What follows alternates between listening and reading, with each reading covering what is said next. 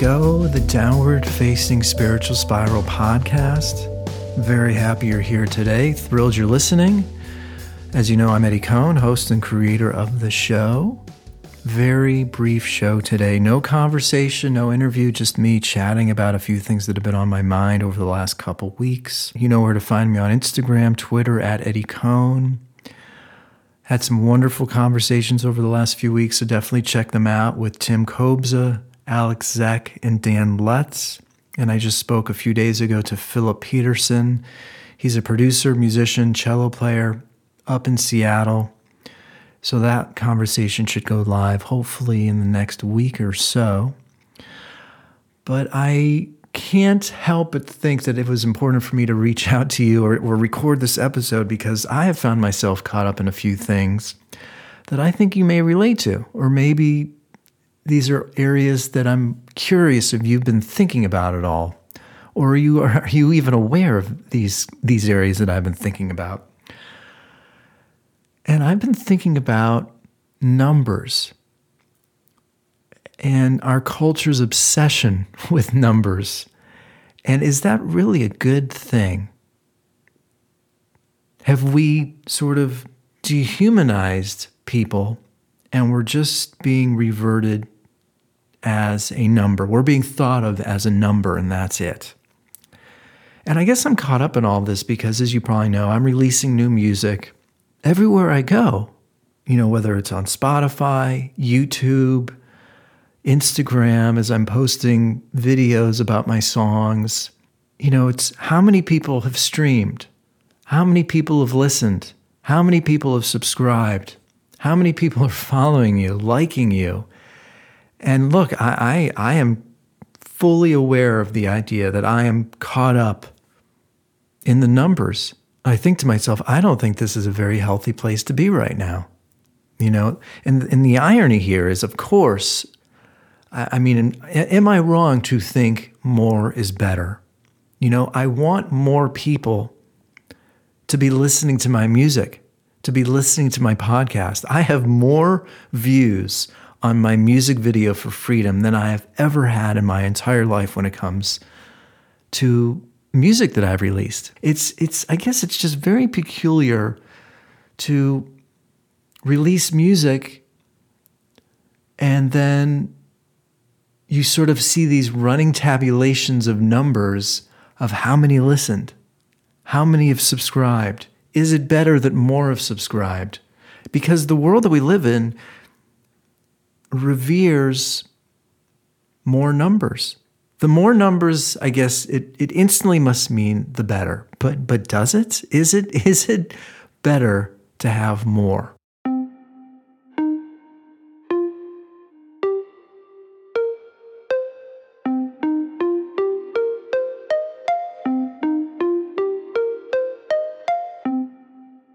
I don't know. I think it's really important to remind ourselves that those numbers out there are actually real human beings. And it's a complicated crossroads that I find myself in because I want people to listen. I want people to connect with my music. I want it to get out there. But I don't want to care about the numbers. But anytime I turn on Instagram or turn on YouTube or post a video or turn on Spotify, you see those numbers. How many followers? How many streams? And I don't know if if it's creating a healthy environment. What would happen to the world if those numbers all just went away? If Instagram got rid of the number of followers, number of likes, number of retweets, Twitter, I mean, everywhere we go, it's always a number that is showing. You know, people tell me, and I like to think of myself, you know, ignore the number, just keep putting out quality work, don't care. But I almost feel like it's impossible for me to not care if it's constantly being shown in front of my face. It's really challenging. And I wonder, do you think about numbers? Or if you're not even thinking about it, do you notice that you sort of make a judgment call about something or someone when you see that number. I think about Rotten Tomatoes. I used to love, reading reviews in Rolling Stone or Newsweek, whether it was, I think, Kenneth Turan or Peter Travers were the reviewers. But now people just go to Rotten Tomatoes and sort of see that number, 82, 84, 76. Wow, that's a creaky door. Hey, Nellie. Nellie? Yes, hello. My cat just walked in. Hey, Nellie. So what number are you? What's your number where you're willing to give a movie or a TV show a chance? I don't know. I get frustrated or confused by we spend years and years living and creating and trying to create something of high quality, and then it's, turned into a number, an average.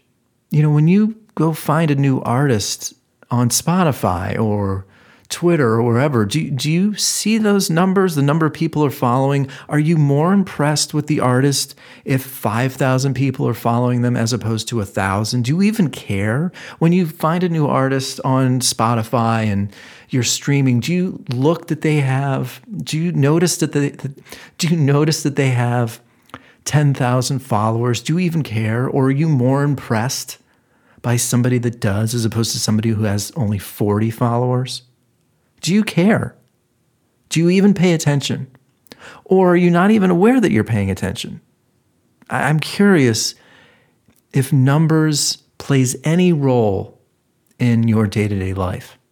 I don't know. Do you look up to people that have more followers? And it feels like people get a false sense of confidence or ego about themselves the more followers they get.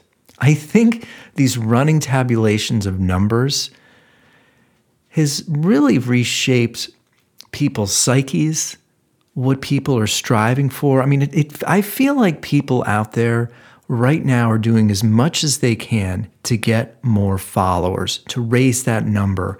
And that number will never reach a space where they're satisfied.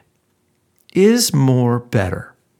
And I bring all this up because I've read an interesting article on the KCRW website today, how to rearrange your post-pandemic friendscape. And I just want to read one section to you. The writer was speaking to evolutionary psychologist Robin Dunbar, who argues that we have the cognitive capacity to accommodate maybe 4 to 6 close friends. Yes, that was one of his findings, that we really only have the capacity and emotional resources to have 4 to 6 close friends. And that would include your parents or your sibling. A lot of people don't include those people as your close friends. But in a lot of cases, if you're lucky, your spouse or family member is one of your close friends. And you only have so many slots. So if you've got your spouse there and you've got maybe a child, that's taken up 3 slots right there. So you've got room for only 2 to 4 people. And if you think about it, close relationships are a matter of time. So if you only have a certain amount of time, you have to ask yourself, who am I going to invest that time and energy in?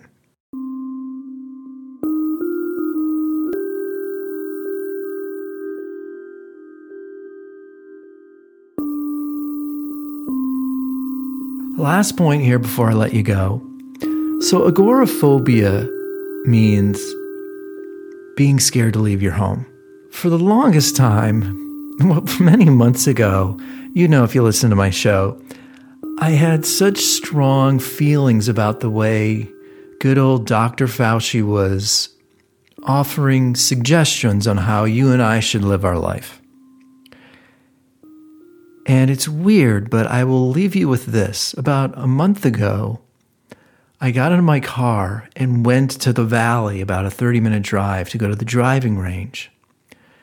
And I felt anxiety.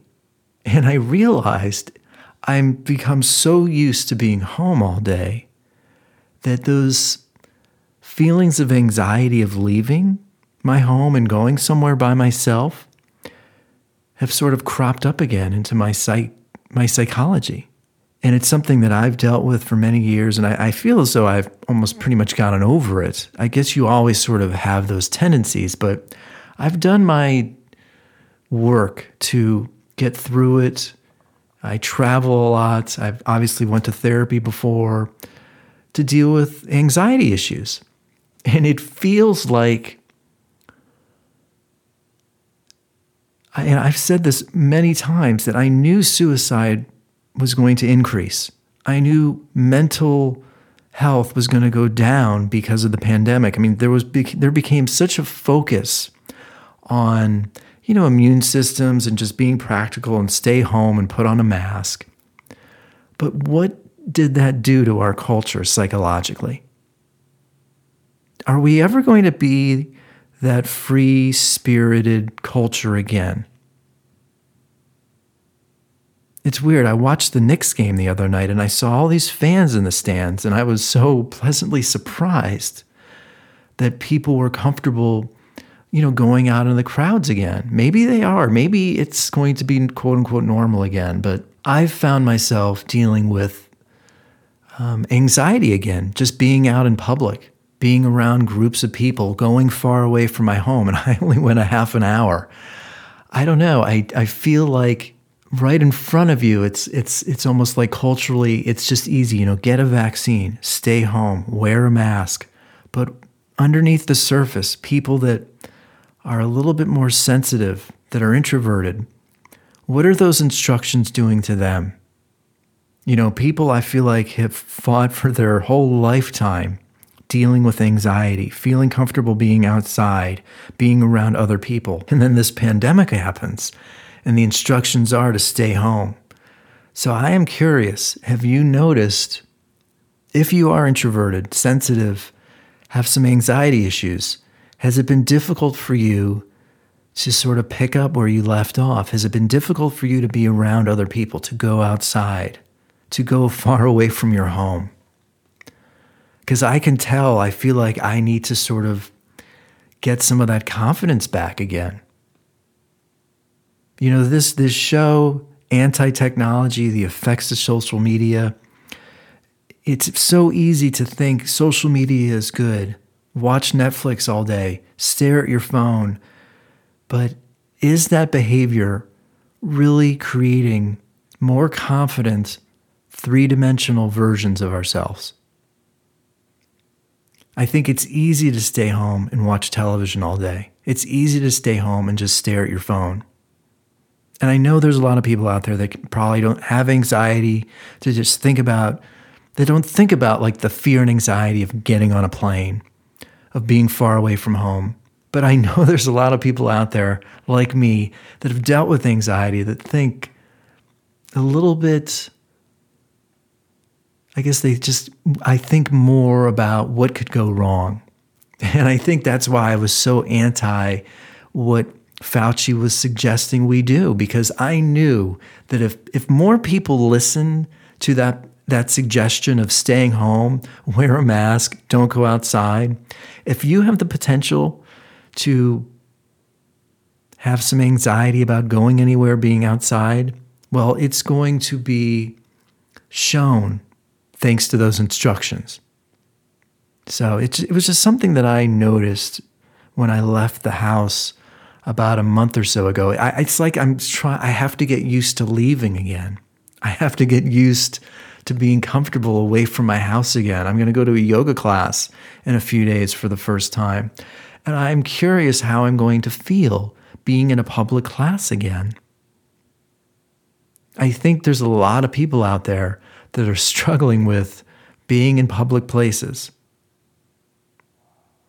So just something to think about. Are you one of those people? I'm going to end today's show by playing my new song, Animals.